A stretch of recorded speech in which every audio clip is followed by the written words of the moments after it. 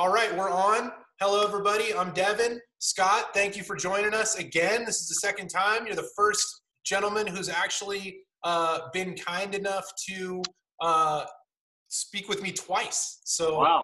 thank you very much. Thank you for that. I appreciate it. Yeah, man. So welcome. Thank you. Thank you very much, Devin. How's everything going? Oh, it's good. Just adjusting to Reno life.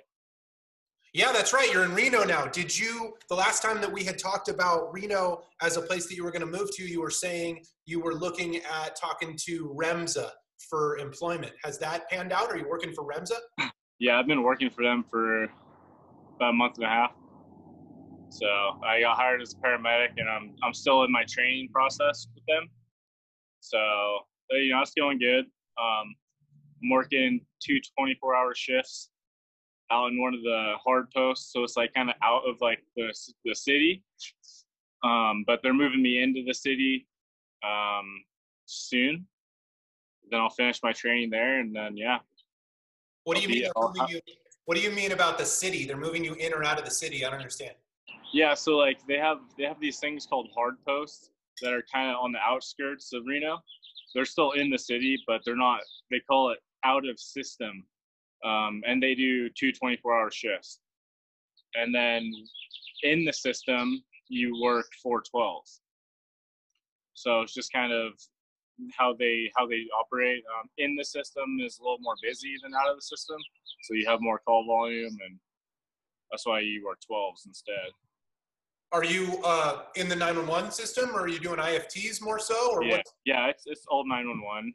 There is IFTs built in, but we have a company called CareFlight that's attached to Remza that they do critical care transports. So they have like a critical care paramedic and critical care nurse on a ground rig, and they also have helicopters that run the same. Okay. Life Flight is contracted with or is a subset of Remza? I've heard of Life Flight, but I didn't know that they were. It's CareFlight. CareFlight, I'm sorry. Yeah. So they are a part of Remza. I see. I'm not sure. It's like 2 different corporations, but they're together. Sure. So I'm not sure exactly how that works, but how far into the Tahoe, geography do you guys go? We're most of Washoe County. Okay. So it's pretty big. It's a pretty big area. Right. So there's one helicopter that is out of Truckee, and the ambulances don't really operate over there unless we intercept from another unit. Right. But most of the time, Truckee Fire is ALS, and they transport, so they'll bring patients all the way over. We can intercept patients from Susanville. Okay, that's far north of you guys, huh? Or maybe I guess it's not that far north, is it? It's pretty far, but then like actual north goes way up to I forget the name of that town, but it's pretty far north, and then it goes all the way south, past Carson City. We can go down there. We can go into California from Mount Rose Highway. Right. Do you guys interface with Lake Tahoe Fire?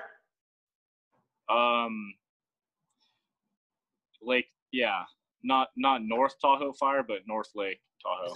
Okay, yeah, I don't know the difference. The only reason I bring that up is that was who Homewood would transport to.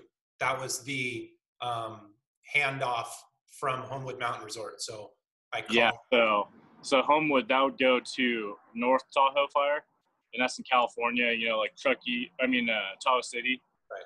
And then there's North Lake Fire. That's in an incline in Nevada. Okay, sure.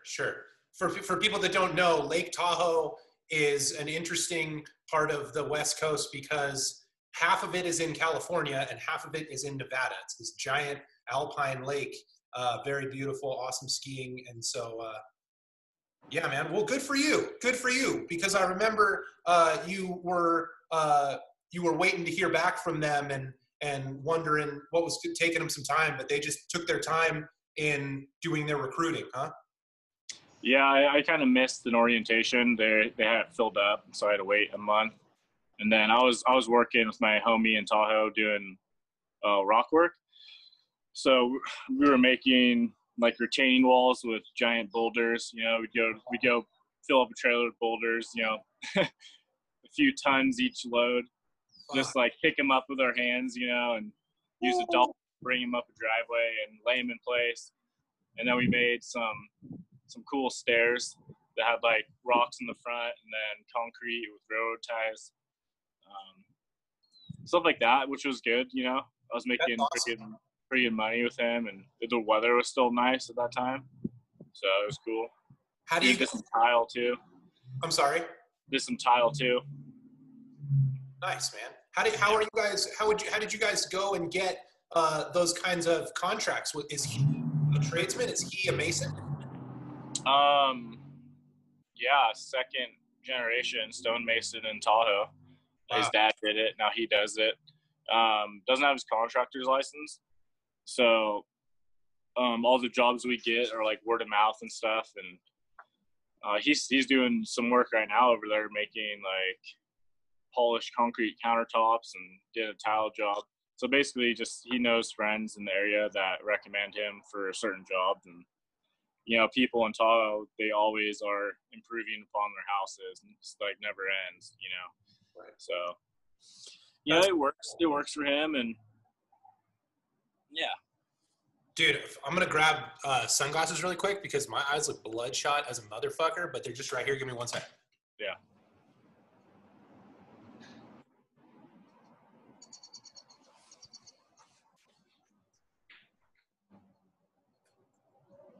All right, so now we can be like the Blues Brothers. Perfect.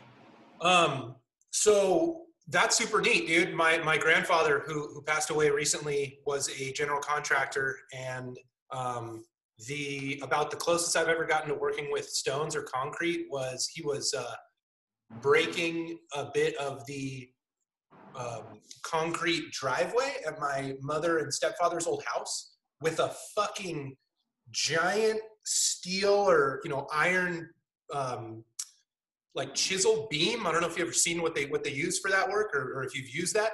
They're heavy as fuck. It was like 50-60 pounds, maybe more. And the man was just fucking just breaking concrete. And he must have been 70 at the time, and I was like a 20-something-year-old punk kid. And he's like, here, try this. And I fucking did it like twice and did it wrong. You feel me? Like if you hit a baseball wrong or if you hit a golf club wrong. And my whole body just like shook. And I was just like, oh, yeah, that's hard work. Yeah, no doubt, dude. No doubt. It's like you'll get in some good shape doing stonemasonry work. It's carrying rocks around and shit like that. But yeah, those breaker bars, they're like breaker bars. That's what they're called. Breaker bar, yeah. We use them a lot and that kind of stuff for leverage and moving rocks and a whole bunch of shit like that, digging. Right. But yeah, dude, definitely. If you hit them and they start vibrating, they're powerful. Yeah, they shake your bones. You know what I mean? They don't shake a muscle or the hands. They shake the fucking skeleton. It's probably good for like circulation. I mean, like loosen things up in there, like everything. Yeah. All of your connective tissue. Yeah, man. The thought that I get that I want to share is it's so fucking easy, from my perspective, to discount the intensity and level of mastery out there for the trades.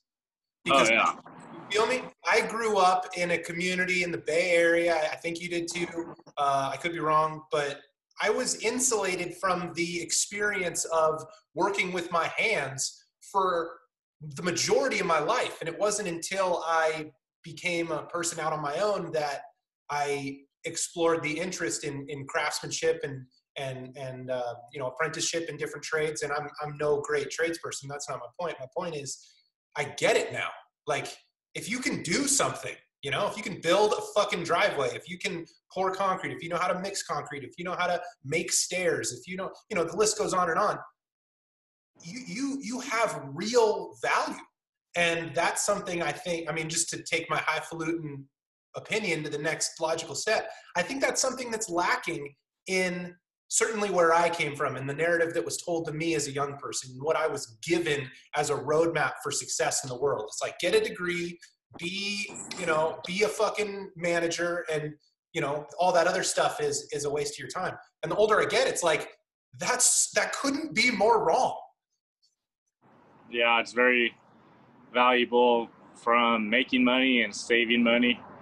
You know, like, we all have to at some point have something made, you know, and whether you make it yourself or you pay someone to make it, you know, if you're able to make it yourself, you're saving a lot of money. And I like how you're saying that. Yeah, and like in times like these, you know, say you get laid off from your job or whatever, like if you know how to build some shit, like you could find work. Right. You know? Right. So it's definitely, and it's cool building stuff, you know?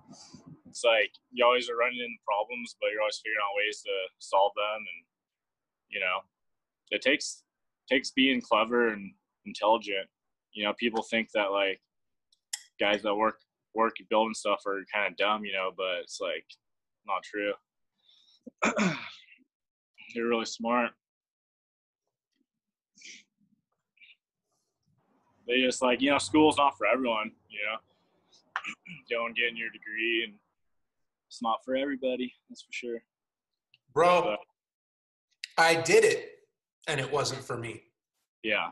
I mean, I think there's a place for school, you know, like you need to go to school a certain amount to where it ties in with what you're doing. So then you can, you know, get promoted or get a job in a company that you wouldn't be able to without a little bit of school, like, you know, trade school, let's say like welding or whatever, you know.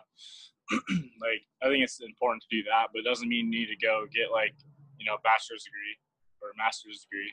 You know, you just get like what's important for your, you know, goal. I hear that. Yeah. Quote that comes to mind is, in theory, practice and theory are the same thing. And the delineation I see in abstraction, like the conceptual framework that we're talking about, is the difference between studying things and doing things. Yeah. And doing things is the world of practice, is doing a fucking thing and learning through what it actually is and getting the muscle memory and the knowledge of thinking laterally through problems and tangibly creating something. And then there's the idea of academia, that if I can just make a book on it, then all of this is a waste of my time. And that's wrong. And I think it's an interesting point. Like, you know what it is to learn a trade. And for me, I think it came from the natural world. Like, surfing and skiing gave me that respect for practice more than just about anything else. And then that has been something that has bled through into, you know, trying to get down my protocols for emergency medicine. Lord knows it's hard to get those fucking things through my head, you know? Like, I love to stay in the theory world as opposed to understanding, okay, this is the situation, this is the patient, this is the set of vitals, what's the next move, you know? And it's like, I can sit here and bullshit for 25 minutes about the conceptual framework, but understanding practice is a different thing. And so I think that that's a really valuable message to be told to young people, because the con, I would argue, that can happen from the world of theory is like, just pay me all your money, give me your future financial freedom, and I'll give you a piece of paper that says you're good at things. And that's a real dangerous bargain for young people, right? Yeah.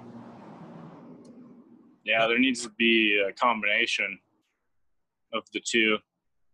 Right. You know, 'cause like you can, it's good to learn things in a classroom setting before you do them, so you understand, you know, the basics, and you understand it enough to when you start practicing it and you're out there doing it, you can like look back on the things that you learned and be like, oh, okay, this relates to what I learned. So, you know, I kind of know what to do, but that's not the only way to do it that you learn. You know what I mean? Like the person that taught you how to do something, you know, he taught you how to do it in his way or their way, you know, and there's so many different ways. Right. And, you know, it's just like, you don't really learn something until you do it. I hear that. You learn so much by just doing stuff. Right. So for me nowadays, and I'm curious where you're at with it, but I imagine you're on the same tip or even farther along on the path, if you will, is how do you implement habits and strategies so that you are doing what you should be with your time? Like, how do you stay away from wasting time psychologically? Like, what I'm getting at is with this extra time because of COVID and everybody's off and I've got extra time in the house, I've been doing these workout videos. And I just have made a commitment to like, okay, I'm going to put out a video a day. Like, what habits do you put in place so that you're, you know, learning and you're practicing? I don't know. I feel like I just do me. Like I don't really have any habits really. I just kind of, you know, be sitting down watching TV and I'll be like, oh, I'm gonna look this up or look that up because I remember I wanted to the other day when I was at work or whatever. So like I'll just like spend half hour looking some shit up that I wanted to, you know, or I'll make some food that I thought about making, you know, or I'll like, you know, just do things that I think most of the time when I have motivation to do things is when I'm working. It's like, oh man, I can't wait till I'm not working so I can actually do things that I want to do, you know? Right. You know, like that's when I have these creative ideas running through my head. It's so weird. But then like when I'm home and I'm just chilling or whatever, you know, it's like my creative ideas don't really flow as much as if, you know, I'm not. It's like the grass is always greener type of thing. But I don't know. I don't really have habits like that. I just kind of like do my thing. And, you know, if I want to watch TV for 5 hours, I'll watch TV for 5 hours, you know? It's like, whatever. What creative ideas are you having recently? Just talking with like coworkers and stuff and, you know, religion versus universal, you know, frameworks of life itself. Just kind of interested on like, how did the universe start? You know, like what is the Big Bang, and you know how did something so vast come from one singularity? You know, in such enormous speed. You know, I was really interested on the beginnings of creation. You know, just kind of always is something I've thought about as intangible. You know, because it is. You know, even if you're the biggest astrophysicist there is, like, we don't know everything yet, and we probably will never know everything. And the more we learn, the more we realize we were wrong, you know, just like anything in life. So it's just really fascinating to me. And, you know, I like to see perspectives, different perspectives, but, you know, that's what I'm going on right now. I love it, man. You're speaking my language now. Let's get into cosmology. Let's get into philosophy, psychology, and religion. I've taken a deep dive myself, and I think that we can both agree on the shared premise that there's no guru, there's no authority. There's only collected bodies of evidence, you know, of experimental evidence that can be pointed to build theory. And then there's people that have had experiences, right? And I've delved into both worlds. And first of all, like, what precipitated you being interested in things as lofty as the Big Bang? Like, where did that intrigue start? I'm curious. But then I'll go on my diatribe. Everything started with that. So, you know, to understand something, you gotta go to the beginning, right? Like see how it evolved over time, like if we want to look at, you know, life on Earth, like we got to go to the beginning. What was the first life? Right. You know, so it's the same thing as in the universe. So it's only makes sense to me to go to there. But yeah, I feel you. Where did we come from? Like, right? Like if we're concerned so much about where we're going, where the fuck did we come from? Yeah, I get it. It's a physics problem, or it's a vector, you know? Dude, I love it because like I don't have any answer, obviously, but like it's like I'd rather have questions that I cannot answer than answers I cannot question. Amen. You know what I mean? Amen. Yeah. So. If somebody's preaching dogma, get as far away from that person as you can get. If somebody's making you question shit, that's an interesting person. Yeah. So like I read this a really cool short story, and it's online. It's free. It's by Isaac Asimov, who's a very, very famous science fiction writer. And Isaac Asimov also was like a university professor, like a brilliant guy.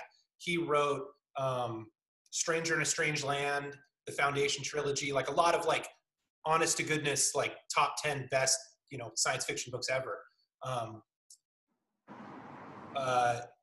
And that like in a factual sense, each year, the like guild of science fiction writers vote on the best book of that year. And also like the readership, whomever is registered, you know, in the same way that like the Academy Awards work, right? I assume like people that are in like positions of being able to vote on these kinds of things, vote on the science fiction best book of the year. Isaac Asimov wrote like 5 books that have received both awards the year that they came out. It's the Hugo Award and the Nebula Award. And like some books win one or the other, right? But like it's rare that a book wins both. Like Ender's Game and you know, the list of those winning books are like a who's who of the great science fiction stories. Anyway, Isaac Asimov wrote like an essay, like a short story, and it's called I don't know if it's the last question or the final question. And it's fucking wonderful. And it's like trippy, and it's like 10 pages, it takes you 5 minutes to read. It's no big deal, but it's really wonderful. And it's not so much about just like discussing or delving into the concepts of the Big Bang. It's about, okay, we know, right? We like to think that we know, let's say that. Yeah. That entropy is a thing, okay? The movement towards dissolution, chaos, you know, from order to chaos, the collective lowering of the energetic state of the system is entropy. So like, right, like temperatures normalize, like things that are built will break down, that kind of thing is a manifestation of entropy. So in physics, in Newtonian physics, we see entropy is always happening. Even though order may be happening someplace, more disorder is happening other places to make that happen, okay? Well, then the argument becomes, over a certain amount of time, the universe is just going to dissipate into a cold nothingness. There's going to be no electronic energy anymore after the entropy plays that out. So the question is like, what next? So like, yeah, what happens to all the matter? Yeah, right. So like I won't go into the story, but like, yeah, like what? Like once the stars burn out, once, you know, like if energy dissipates, where does the new energy come from? Right? Over, you know, time to the n spans of time, right? Like time as it just propagates into perpetuity. So like that's a really beautiful story because he's a brilliant guy. Okay, Isaac Asimov is brilliant. Anybody who's read his work, or you can look it up on Wikipedia, he was a brilliant guy. The story in its thesis to that question, as it plays out in like a science fiction short story, because it's like it'll be a short scene in like one time, and then it'll be like 10,000 years later, it'll be a short scene, you know, couple, you know, dialogue back and forth, and then like a million years in the future, you know what I mean? And each time the people are different, right? They've like evolved. The thesis that he comes up with borders on spirituality, religion, metaphysics, like woo-woo shit. It's like, it's poetic. It's beautiful in the way that it answers the question. And so why I bring that up is when you talk about these big questions, like let's look at where we came from. Let's look at like what physics tells us and what the people that are studying this shit tell us and what does it actually mean. And like, we should be able to digest that if we're going to ask ourselves the big questions about our own life, like where we're going. And I get it. I think I would say that being around life and death, the way that you are doing as a productive member of our society, as an emergency medical professional, as a paramedic, I think precipitates these kind of deep internal questions because you are faced with these real, inextricable facts of life, things that are beyond perception and point of view and perspective. Like when a person dies, they die. That's it. That's a reality. And so it begs the psychological examination of all of the actual realities that we find ourselves in. So here's what I'm getting at. My thesis in an answer to your question that has worked for me, that has gotten me to move forward, right? From my own place to like, you know, in a direction of attempting to develop myself, is that when we go deep enough into theory, we come out the other side in practice. When we delve into these deep questions, we come out the other side breathing correctly. We come out the other side with more respect for our friends and family. We come out the other side with more conviction in our chosen, you know, professional lives, in the way that we want to be of service. Like if you go into theory to a certain point, you become like an academic and you like make a paper and you name some medical procedure, right? How funny is it how many fucking doctors' names are on parts of anatomy, interventions, you feel me? Like things that have been discovered in medicine in a way to try to like solidify their place in theory. When it's like, how much vanity is there in medicine? Jesus Christ, right? Yeah. Beck's triad, pushing, you feel me? Like, oh, I could go. So my point is, people that have stopped in the conceptual dive have solidified, but you're going as deep as you can, right? I think you come out the other side. I think you come back to yourself. I think you start becoming a better dude if you start asking yourself questions you can't answer. Yeah, it's just, I think you try harder in the end because you understand that, you know, life is short and life is good and you can make it better by being, you know, more involved or by, you know, having a better perspective. Like it kind of just rubs off on other people as well. And, you know, if you do research like all the great minds have and they discover amazing things, it's like that helps all. And, you know, like everyone still always talks about Einstein and all of his theories. And it's like that dude's been dead for a long time. You know, Isaac Newton, like all these great minds, like they've been dead a long time, but what they discovered and what they put out there never dies, you know? That's so. And I'm sure that they made many sacrifices to do that. No doubt. Takes energy. Oh yeah. And like almost a mania, I would, you know, assume for those type of brilliant minds, you know. Like I don't have that kind of mind, so I'm never gonna, you know, discover things like that. But I am trying to discover life in a better way. You know, my own life, you know, my family's life, my friends' lives.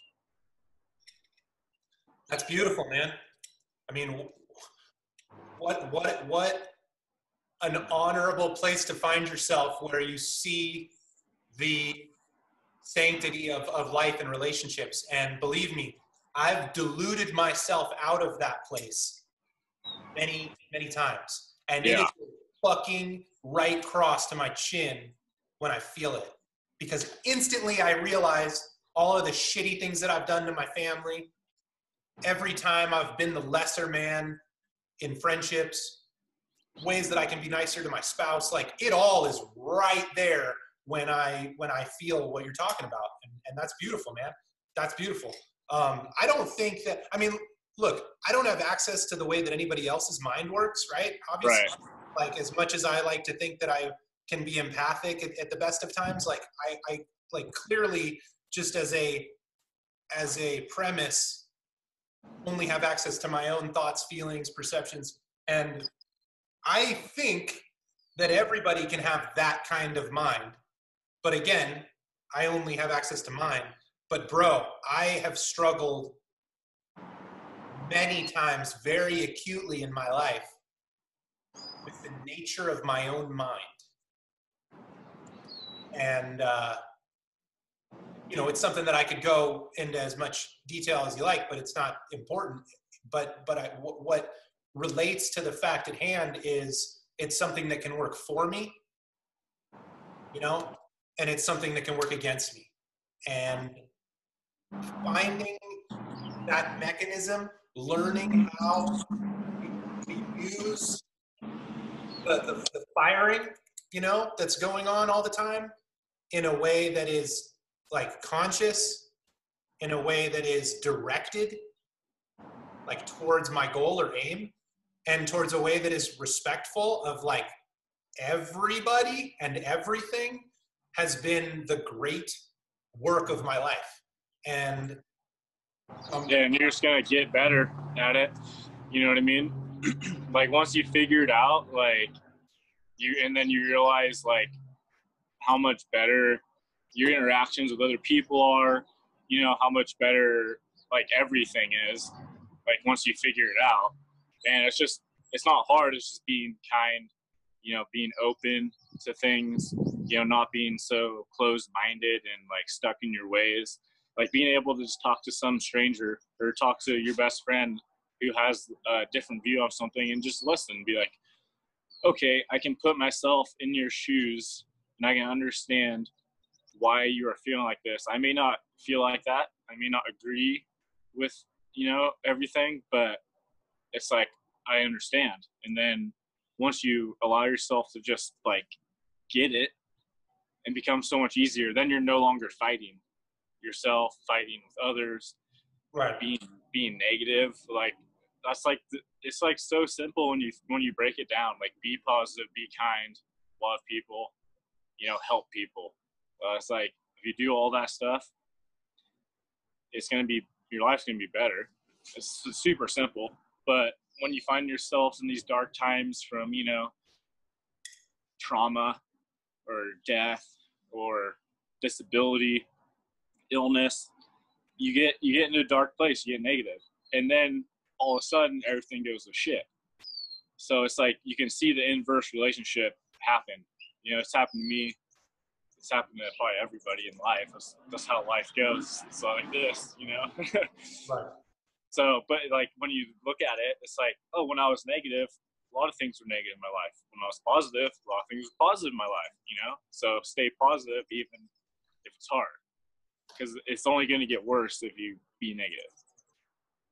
That battle that you speak to is a really interesting point, I think. I have like the lesbian haircut going.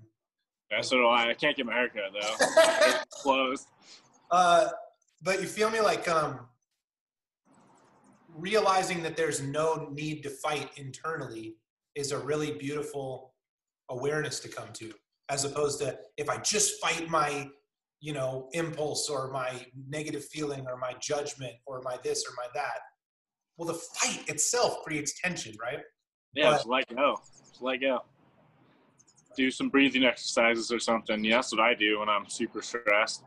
Do some deep breathing exercises and just kind of levels me out, dude. Like, I think it really like gets rid of like cortisol, like the actual hormones in your body that are making you feel that way, that are making you feel tired, angry, upset. Like if you can kind of just balance out your endocrine system, you know what I mean? Like you're gonna feel better.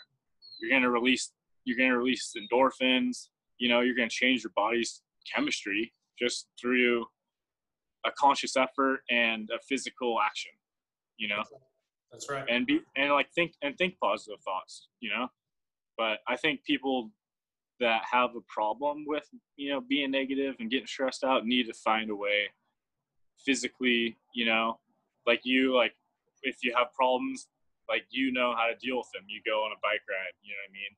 You do a physical thing, and then That's, that in turn helps you mentally, you that's know, right. consciously as well throughout the process. You know, you may start your bike ride being pissed off and like, oh, this sucks. My legs hurt, and like, you know what I mean? Like, oh, I'm not going as fast as I should. But then by the time you get done, you know, you can see yourself building to a better spot. Then you're done. You're like, oh, I'm done. Now I feel good. That's right. Yeah, So, I couldn't agree more, man. That's been and for some people, it might be art. It might be drawing a picture, you know? It might be playing a video game that they love, or like whatever, you know? It's like, you just gotta find that thing that you can just get in your flow state, reset. It's super important, because if you don't, then you're just gonna be a freaking hamster on the wheel, and you're gonna get burned out, and your wheel bearings and your little hamster wheel are gonna light on fire and shit. You don't want that. I think a commitment to the activities that we find flow state within is extremely important. And so I make the commitment to doing, basically one of those activities each day. Yeah. And it's a transcendent experience. I mean, it's an experience where I get to be in a different version of myself, like a better one for a time. Yeah, and that's through just conscious. You're not taking any mind altering, substances. You know, you're not like eating acid or smoking DMT. You know what I mean? Like, you're just doing a conscious effort to change your state of mind. Right. And I think that kind of exercise is really important, because that allows you to deal with a stressful situation. You know, if you have that state of mind where you can like change your state of mind, and you can, and you believe that you can, then any kind of external influence isn't going to dictate how you act. I feel that. And that's important. That's important in a lot of stuff that we do. It's important dropping in on a sick line that if you mess up, you might wreck on some rocks and really fuck yourself up. And then now you got to get airlifted off the mountain and shit. It's like, that's a big consequence. But if you know how to put your mind in the right place, you can have fun riding that line, and not get fucked up or whatever it is. Yeah, I mean, that flow state is what's so intoxicating, right? Like, even without any kind of drug, other than being in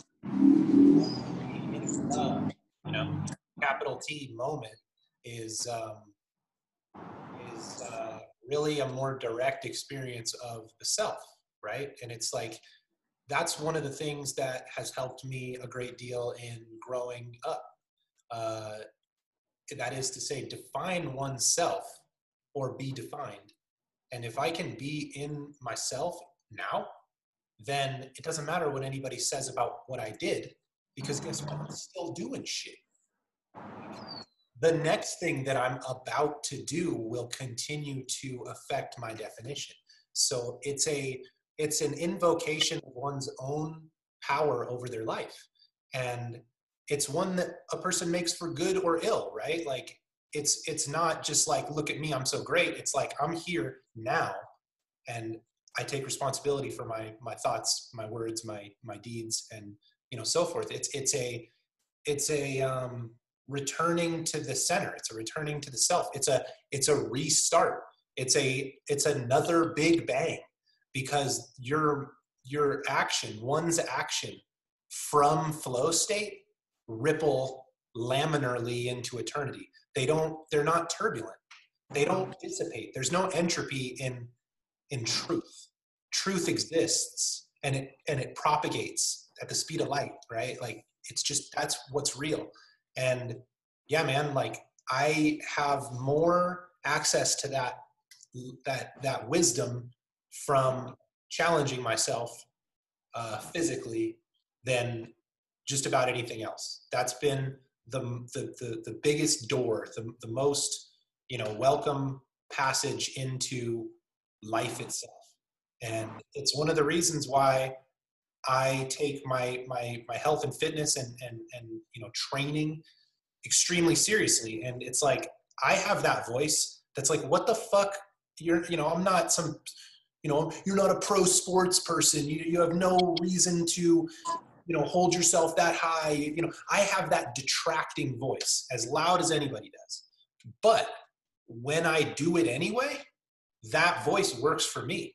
That voice is like, you can't do 3 laps on the mountain. There's no way you could do 3 laps. And so then I say, I'm doing 3 laps. Like, and you're and you're coming. So save your fucking breath. And it's been a beautiful thing because it's been a place that gives me heart for the rest of my life. My relationships, my work, my myself. So yeah, man, I am really motivated to try to give that wisdom to as many people as I can.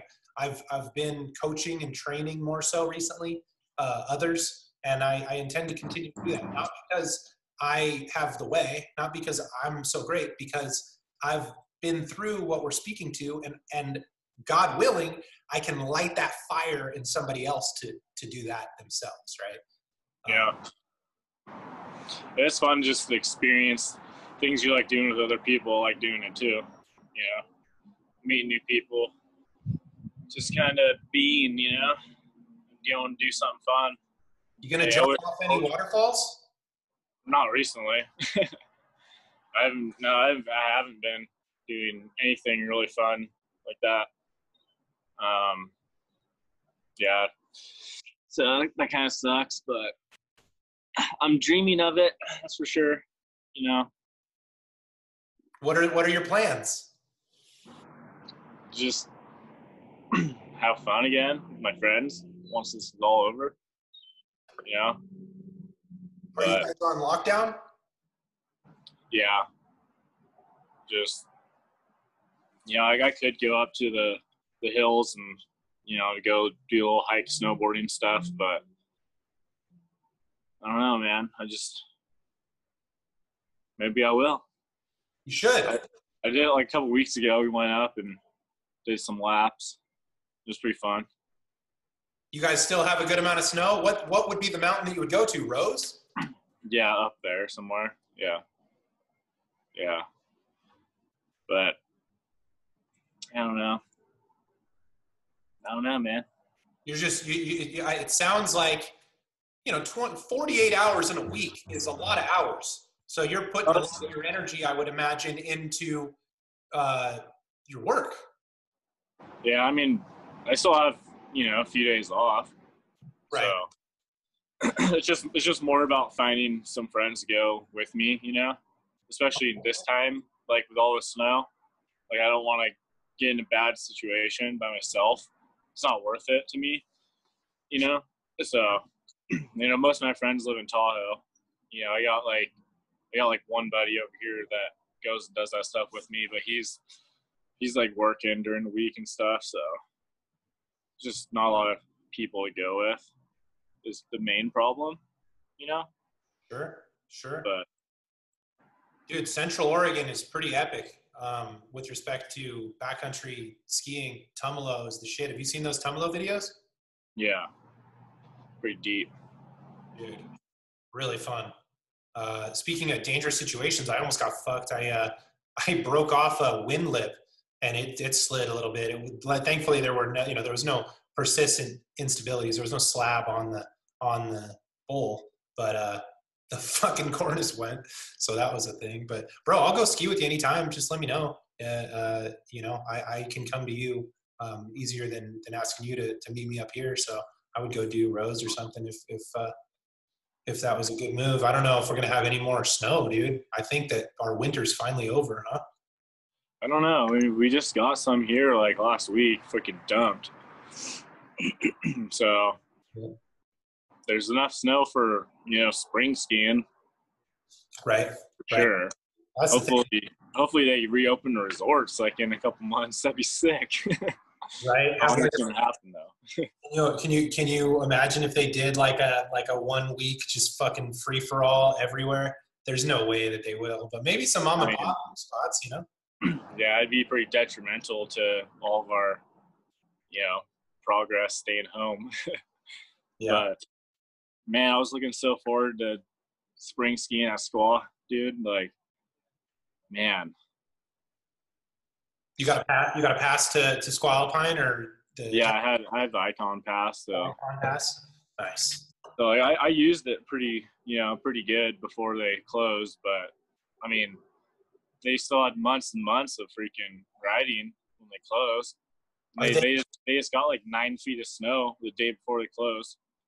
So, dude, we got lucky. We went to Brazil to visit Izzy's parents, and I was like, well, fuck, like I missed all of March, like I missed the best skiing. And we come back and it dumped. I was like, wait, what? Like it's April, and we just got 2 feet, dude. We got like 4 feet in 2 days, like fresh, like it compacted way down. But that was that one day where it was super super good. But yeah, man, we came back to a winter, which was nice. Did Squaw give you guys a discount? no. Fuck. Yeah, I don't think that's happening. You might get a discount on next year's pass. Yeah. Sometimes I'm planning on going back to Reading. Me and my wife are gonna probably move back to Reading like in like 6 months or so. Nice. So I'll probably just go back up to Shasta, dude. You might get the real estate market at the perfect time with all of this COVID sell-off. I don't know if you guys want to buy a house, but it might be a good time. Who knows? Yeah, we're probably gonna buy a place. Yeah, we'll see what it does. I don't think it's gonna affect the market a whole lot, the housing market, but it probably will on more expensive homes.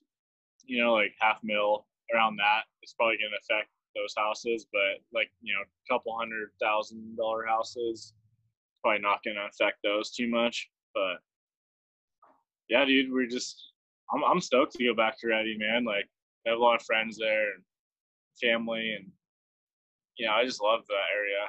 I love going up to Lassen, Shasta, and Whiskey Town. Just the coast is right there. Like it's a good spot, man. I love it too, bro. Reading is less so Reading for me, but more so all of the surrounding areas. So Trinity Lake is a real special place for our family. Yeah. Bro, Shasta like changed me. Like I no nonsense fell in love with Mount Shasta.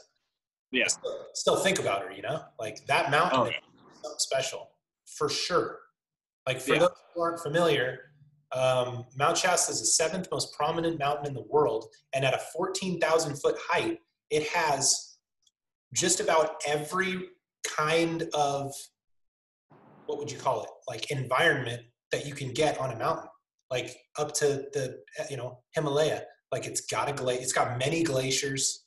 You feel me? It's extremely tall, and it's just this magical place, man. So yeah, good for you, dude. Well, when you're in Reading, we could definitely make strike missions to Shasta. Would you work? Are you going to work at a ski park again? I don't know. Maybe go up there part time or something. Maybe not. Maybe just buy a pass. Have fun. Right. I don't know, man. Like since I'm not going to be living up there, that hour commute, probably. I don't know, dude. Yeah, I feel you. That's a long drive. To fucking drive to and from Reading is a bitch. And that particular drive is a little bit stressful too, right? Like if there's water on the road, like going through the Shasta Lake corridor. I did that at night, driving an ambulance with a patient and a practitioner in the back without my glasses in the rain. And it was not a good, it was like, I did it. It was fine. Like we're okay. Everything worked, thank God. But bro, I mean, like in a torrential downpour, roads are really slick, one of the first rains in a good amount of time, right? Fucking semi-traffic on the corridor between Shasta and Reading when the economy is getting after it is a fucking thing to be seen. And man, I either had to Yeah, it dumps. Like in that one section right there, like above Lakehead. Like, dude, I don't know why, but when it rains there, it dumps, and the water pools on the road a lot. So you can like hydroplane and shit. I've never been so white knuckle driving.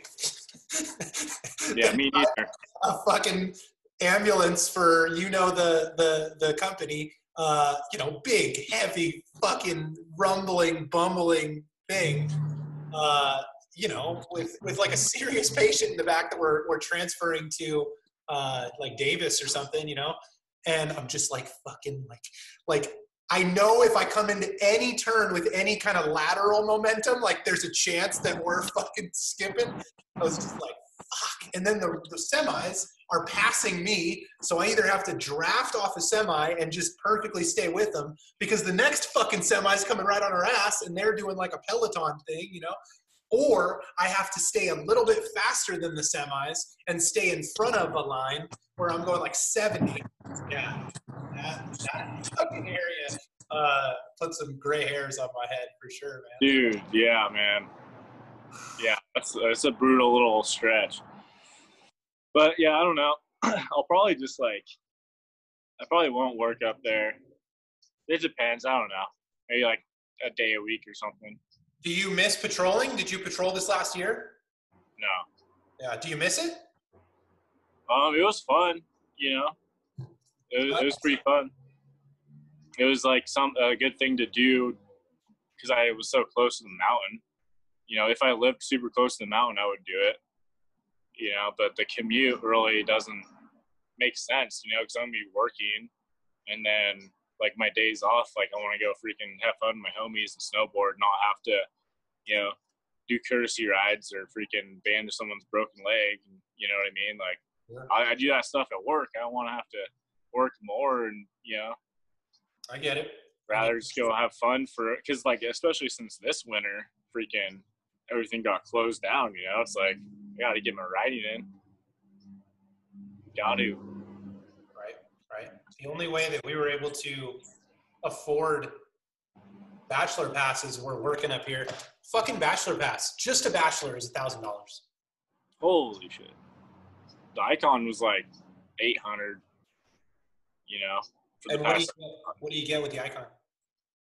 You get unlimited at like Squaw, Alpine, Mammoth, a couple other mountains that are close.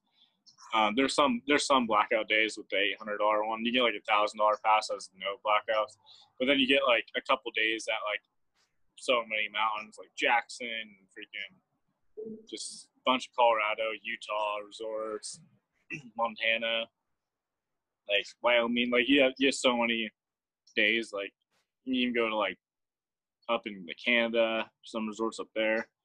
So it's like if you can travel around, it's sick. But Squaw Alpine, like they don't offer anything else but the Icon, so obviously that's what I got. And I didn't go anywhere else with it. I just went to, I think I went to Alpine like one day, but yeah, just Squaw basically. Which I mean, I've had some sick days up there at Squaw for sure. Like some awesome days this year that were super fun. My preconceived notion is that the lift lines there are just killer, but you had good days. Yeah, the lift lines, like they can get bad, at certain times, and like like if they're opening KT22, like it's like one of their most famous chairs. Like you got to get there pretty early in the morning, like sit in line for like 3 hours to get like one of the first chairs. Right. Otherwise, every run that's good is chewed up that first like go around. By the time you get to the bottom and you get back up to the top, it's like there's already like 4 bomb holes and like the cliff you want to hit and stuff. So I mean that's the deal, but like it's a show too. So like you're going up the lift and you're just watching all these guys send it, like because the chair rides right next to the cliffs and stuff. So it's like you get to see some sick shit as well, right? As well as doing some sick shit. Right, and there's a thriving community of rippers that ride Squaw. I get that. Like, yeah, and that's why it's so cool, because you can like go ride, and then like you got your little pack of like 15 dudes or whatever that just like, like one day I found like this one super sick little hit, and then there's like 15 dudes hitting it, and like double backflips and like sevens and like, what I mean, just like truck driver threes and switch fives, and just like you just watch dude after dude after dude just like hit this thing and like, all right, sweet, we're gonna hit it again. Yeah, shoot it again. You know what I mean? that's awesome. And it's like really fun. And then like you go to like different parts of the mountain, and then you just like, as they open stuff, and then you're just like, it's so big, but it gets tracked out pretty quick. You're not going to find a ton of fresh stuff, like the next day. You can, if you like hike a lot and stuff, you can find some freshies like the day after a POW day. And some days they don't open the whole mountain, because it's too dangerous or whatever. So like they'll like keep the upper mountain closed, and then like 2 days later they'll open the upper mountain. So then everyone goes there. Right. But I mean, yeah, like I like to do that at school. I hang out with like all those crazy kids and do some crazy stuff. But I also like going to a chill mountain to where there's POW for days. There's no lines. You know what I mean? Like, Sure. And just hanging out with your homies, like hitting whatever you want as long as you want, because it's like unlimited, drops. And like that's what I would prefer, honestly. Just having that intimate relationship, Yep. That's what I would prefer. I feel that. Yeah, man. Homewood was a real wonderful place. I skied Kirkwood a lot. Kirkwood's where I kind of grew up skiing. Kirkwood's pretty badass. Kirkwood's the shit, dude. Kirkwood is definitely the shit. The backside, chair 6, the wall. There's some sick stuff there. Shoots. And thinking through my relationship with skiing, the common thread is exploration. That's what I really get off on. It's like if I'm on a new, slope, I'm already having fun. Like, period. Like just the like, learning the new place. That said, like really learning a place is even better, right? Like really putting in the time at one lift or at one route up of Shasta, or whatever it is, one beach, right? If you're surfing, there's something magical that happens there, dude. Like, right? Like, yeah, I just love riding with friends that like that are like-minded and like a riding style, like, because like my riding style would be, I'd describe it as like not just charge down the hill to get to the bottom like as fast as I can, but like find as many little things to like jump off as I can on the way down. And that may take stopping and looking for a spot, and then going and then jumping off it, and then stopping and then looking up and then watching my homie hit it too. You know what I mean? It's kind of like leapfrogging, like down the mountain, like getting stoked on each other's little tricks and stuff. Like, doesn't have to be anything crazy. Could just be like, a sweet stalefish grab or whatever, but it's like, man, that was awesome. And just like having so much stoke down that same run, Right. I mean, I definitely love hauling ass, every now and then I'll just bomb it, but I love just like kind of just like going a little slower and just kind of just like jumping off shit, wherever. I get it. What was the first experience of getting air that you had growing up that got you on that stoke? Like on my snowboard? Just in general. Oh, jumping off cliffs. Is that right? Yeah. Well, I mean, like I had a trampoline when I was younger. I guess that was the first, just jumping around the tramp. But then, yeah, jumping off cliffs at Whiskey Town. Definitely. Whiskey Town specifically, at Whiskey Town Lake? That's the bridge there? Yeah, right by the bridge. There's little cliffs. Okay. Yeah. What bridge exactly? The bridge when you're going west out of Reading that you're gonna pass? Yeah. 3? That big one. Yeah. Okay. I think like near the Whiskey Town Dam? No. Okay, so I don't know where the bridge you're talking about is. It's on 299. It's like the only bridge on 299. Okay, okay, I'd have to think, but that's awesome, man. So what tricks did you learn growing up on a trampoline? Backflips, like backflip 360s, side flips, front flip 360s, like, you know, all of those flips. Did you ever try a double on a trampoline? Well, yeah, I'd have to have like a double bounce, Right, you know. right. I could do like backflips and a half, but Yep. then I would need another double bounce to get a double. But I can do them now, like on the bigger trampolines, like at Woodward and stuff. I can do doubles on that for sure. Sick. On the rectangular ones, the like gymnastic ones, the like ones with the springs. Yeah, I feel you. Yeah, the super tramp ones. Oh, okay, there you go. Yeah, that's what they're called, super tramps.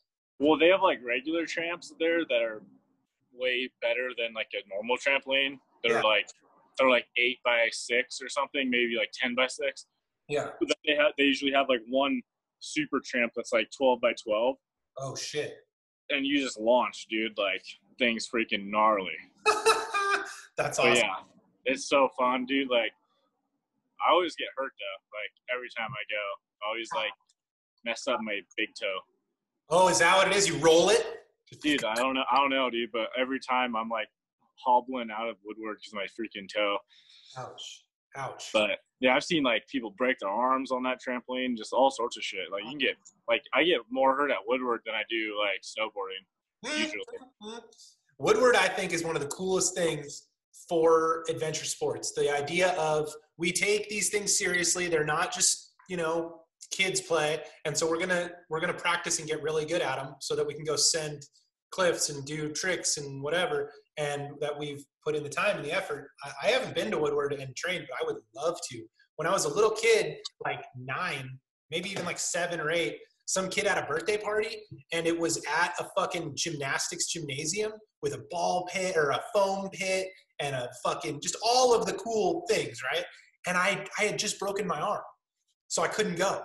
And I was gutted. I was so fucking bummed. I still haven't like made up for that. But we had a trampoline too when we were little kids. I don't think I learned a front flip 360, a full twisting front, but I can do like a granny, like a half twisting front. And I learned a full twisting back. And dude, I totally lose where I am in the air. I don't know where I am in the air when I do a full twisting back. I just throw it over my shoulder and just go that direction, and then like fucking come out and land sometimes. But yeah, my buddy Nick had a trampoline in his backyard flush with the grass. Oh yeah. He dug it out. It was sick. That's a good way to do it. Dude, it was so fun. So we would play, like horse for tricks, Oh yeah, yep. Yeah, for sure. Yeah, Woodward is like so sick, dude. Like, if you want to get good at doing stuff, like, and you spend a lot of time at Woodward, like, you're gonna be good at whatever it is that you're trying to do, like skiing or snowboarding or, right. Because your air awareness just gets so dialed. You just know exactly where you are in the air. You know what I mean? And like that's what it takes to be good at flying through the air, is like knowing how to manipulate your body while you're airborne. I remember the first time I tried jumping on my snowboard, like I just ate shit like so many times because I didn't understand like how to fly through the air, But, you eventually learned how to do it. It's really hard to learn on Shasta jumps though. Those things need some work. Dude, like, the jumps at Bachelor this jumping on Shasta's jumps. No, fuck Shasta's jumps, dude. I can hit them now and stuff. When I was like learning, dude, they were the worst. You would love what Bachelor did this season in the parks because they got a contract with Woodward. So nice. Woodward is making a facility in Bachelor, and they're spending a ton of money. So this year they just branded all the parks under the Woodward banner, and they brought in whatever expertise from the Woodward side. Dude, I'm not the best aerialist, like I could throw down a 360 if I'm like 100% confident and I've hit the jump a few times, or if I'm just, got liquid courage or whatever. But Yeah. that's about where I draw the line. I know that I could do a backflip, but I would have to really know the jump and so forth. But my point is, the jumps this year at Bachelor were so good. There were so many different parks that it was everything from just rollovers that you could just get some air off of to giant, 100-foot tabletops and everything in between. So, bro, it was so fun to just like hit the small jumps, hit the small jumps, hit the small jumps, like air out the small jumps, like, okay, hit the medium jumps, like, and just start feeling that feeling. I got some footage, and it's like you're more developed as a person doing tricks on a snowboard than I am on my skis. But it's so wonderful to have that feeling of like jumping, and then it's a different thing. It's a different thing until you land the skiing, right? It's like it's whatever you did on the takeoff. Now just like deal with it, and then ski away, right? Like that willingness to just like fly. fly. Yeah, it's like as you're going up the lip, it's like you're like, wow, this is I can't see anything, like those park jumps, you know what I mean? Like you go up the lip and you're like, you don't know, all you see is lip, Right. So you're totally blind, So it's like it takes a lot of like courage to hit those kind of jumps. Like it's kind of weird, but yeah, like it's a cool feeling, just like going off the lip of a jump and just being in the air, like woo, in the air. and like accelerating up, like people think that it's like, but it's there's a launching feeling that feels really good, right? That like literally feels good. Like if you have muscle pain or tightness or all of that shit goes away real quick when you're in the air, right? Oh yeah, you don't feel anything. Just air time, which is like the coolest feeling ever. Right. I don't know how to describe it, but it's awesome. It's the disconnection of the human body from the grounding of the earth. So you're like literally in space when you jump off of the earth.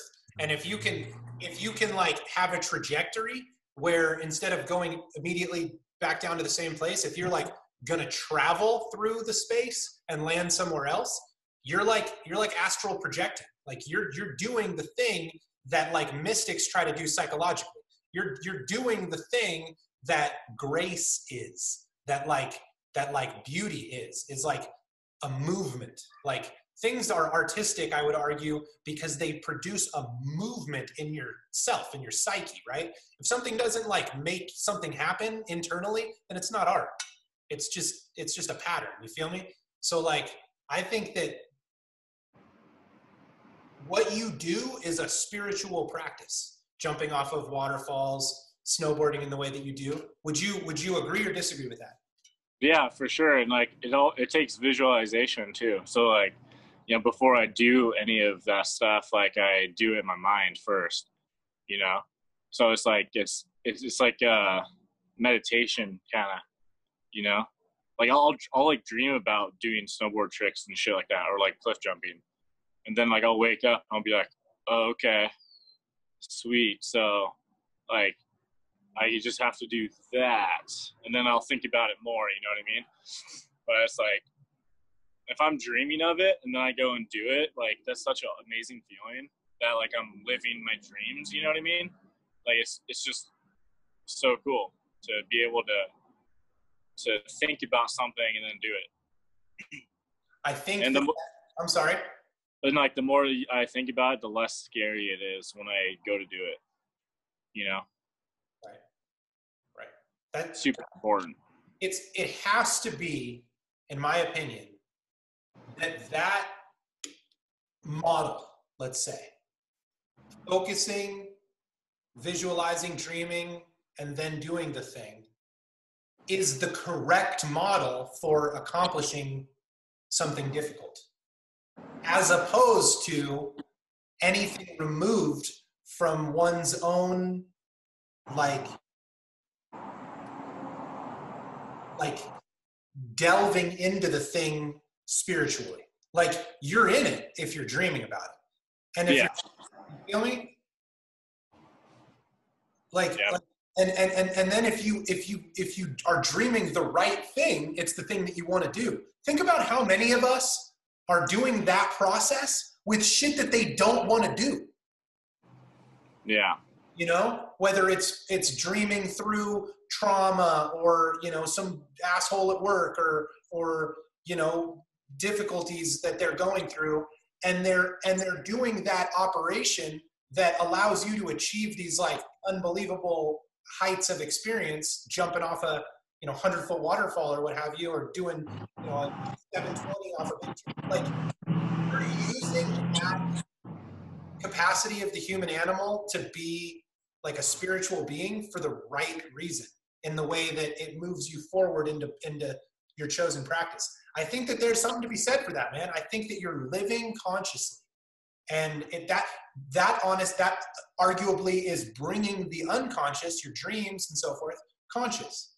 And so that's awesome, man. That's got to be a sign that you're on that one's on the right path, when they are using their abstracting and cognitive and spiritual, you know, dialogue, like they are choosing to do that. Because I know from experience, and I'm not trying to talk for anybody else, not you or anybody else, but like I've had that process that I think is intrinsic to the human nature, to the human condition, work against me, right? Oh, I've been thinking about this conversation, or this person's gonna, you know, do this bad thing to me, and I've been running it through my head. When I know that I can be thinking about that next big wave that I'm gonna drop in on, or that next powder run that I'm gonna be floating through with the sun shining, like I know I can put that spiritual energy towards those things. And I think that it takes concerted effort, and any way that we can build a framework around like protecting that function, like making that effort conscious, is worth it. Yeah. And it helps like thinking about it before you go to sleep, like as you're falling asleep. If you think about it then, it helps put it in your mind when you're dreaming. I've realized. How do you protect the sanctified space of, you know, the dream space or the thinking mind from negativity, from your own detracting voice that I would argue we all have, from one's own, you know, judgmental mind? What strategies, what perspectives do you have on dealing with that part of the equation? Just by having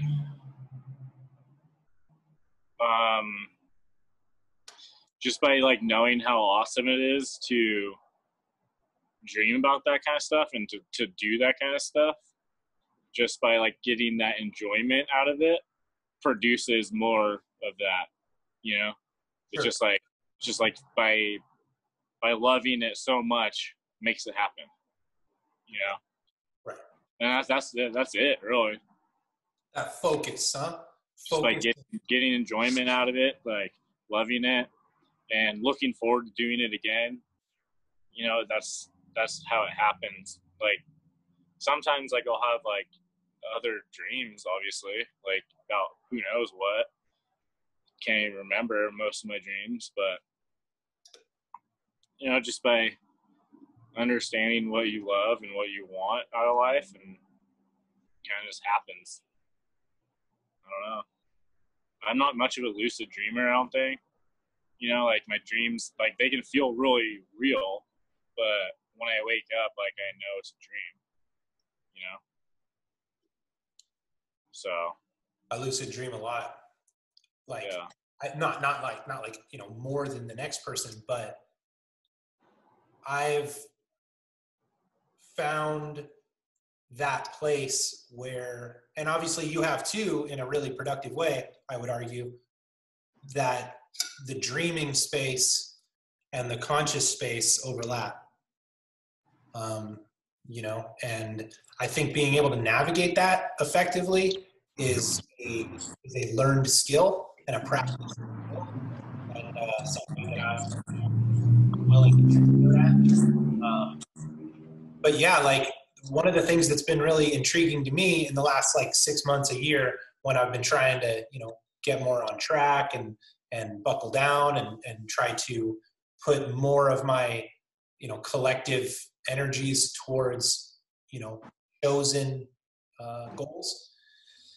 The more that I've found lectures and content online about the kind of how would you say, the like hero's journey, spiritual path, and the relevance of dreaming in that process, right? Like facing the darkness, understanding the existence of chaos.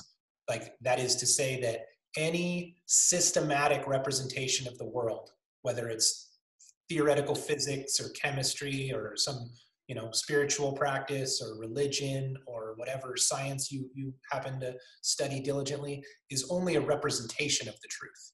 And that the truth, the capital T truth, is just your life. And that's how you have access to what's actually real. And focusing on those things has allowed me to access more of those good traits that we spoke about earlier, where I think a deep dive into theory brings us to just compassion, just self-restraint, discipline, and yeah, man, it's been really neat. Like Jordan Peterson is a good person to listen to if you're at all given to liking motivational shit or intellectual kind of lectures. He's really a good person to listen to. I've listened to a lot of that shit, and I guess I'm interested in trying to get at in a question to you, but I don't know if I can formulate the question well enough. How you would describe the foundation of your link, your communion with that process, with the love that you have for the passions that are like if a young person comes to you and is asking you what to do with their life, and you're trying to put into words these things that we're speaking to, how do you speak to them? Well, first they have to find something that they believe in that gives them joy, and then they have to find other liked individuals that share that same passion, and then it just happens, basically, and it's just finding enjoyment in what you do, finding love and being content with who you are is all a part of that journey. Right. I think that one of the things that you're touching on that's so important for myself, for everybody, I would argue, is that any narrative that takes a person away from valuing their own enjoyment is a false representation of the way that the world works. Like if a person sits there and argues that you've got to make X amount of dollars a year, or you have to achieve A or B or C to have some kind of good life, I just think that those people are really dangerous. And I think that the people like yourself, Scott, that are willing to stand by the truth of the fact, in my words, that following your own heart, believing in what you find value in that it has value, and trusting your instincts, trusting your passions, your joys to bring you to other positive relationships, to enrich your life, to bring meaning to what is essentially an unknown, chaotic experience, right? Nobody understands consciousness, but we do understand joy and love, and like these are not too difficult of abstractions to not be able to speak to. Like we all know what love is, and so like one of the great motivating feelings that I've had in the last like 10 years has been living my life in accordance with the reality that I can't live it for anybody else. I can't make you happy. As much as I'd like to, right? As much as I want to give you the fact that we're friends and I'm your brother, you know, and I've got your back. And if you need me, call me. Like, that's all real. But I know that no matter how much I want to like give you a hug if you need one, or like give you the right, you know, the right wisdom when you are asking for it. Not that you are. I'm not speaking to you. Yeah. You feel me? It's always the person that's in charge of the trajectory of their life, their emotionality, the way that they respond to, you know, setbacks and trauma and difficulties. And like, that's helped me, right? And the thing that has been the next step of like internalizing that, working with that, you know, in accordance with my life, has been trying to learn how to communicate that. And I haven't gotten there yet, but I know how to talk around it. Like I know how to have us both look at it. And then that's why I like doing these conversations so much, because the hope is we can form the circuit, you know, where we're connecting, right? Because you can say whatever you want, you know, but there's also like the undercurrent. There's the fact that we're both connected to something that's undefinable and something that's unknowable, right? Like your consciousness, you know, and your perspective and your experience of life, like that's brought to bear whenever you are sharing something personal, you know, whenever you're being yourself, right? And the dangerous thing that I see, like, I'm not given to being too cynical anymore. As much as I grew up like a lefty politically, I just see the utter waste of my energy when it comes to just debating politics and stuff. But I just see the soullessness in popular media and television, in politics and in advertising. A lot of people in general. A lot of humans. Yeah, man. And what that does for me is more fully ground my soul fullness for me as a protection, right? And then the next step, I can't see you, bud. You there?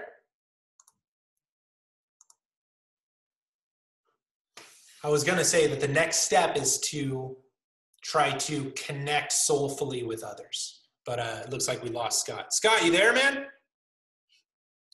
Okay, well, his phone might have died. That's a very real possibility. So we will connect soulfully as soon as possible.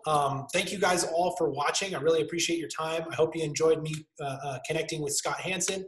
He's a great friend of mine, a really amazing dude, longtime firefighter, paramedic, ski patroller, and all around amazing human. So until next time, I hope you enjoyed our talk. Love you guys very much. More power to you. Sorry that I've got super bloodshot eyes, but we'll see you next time.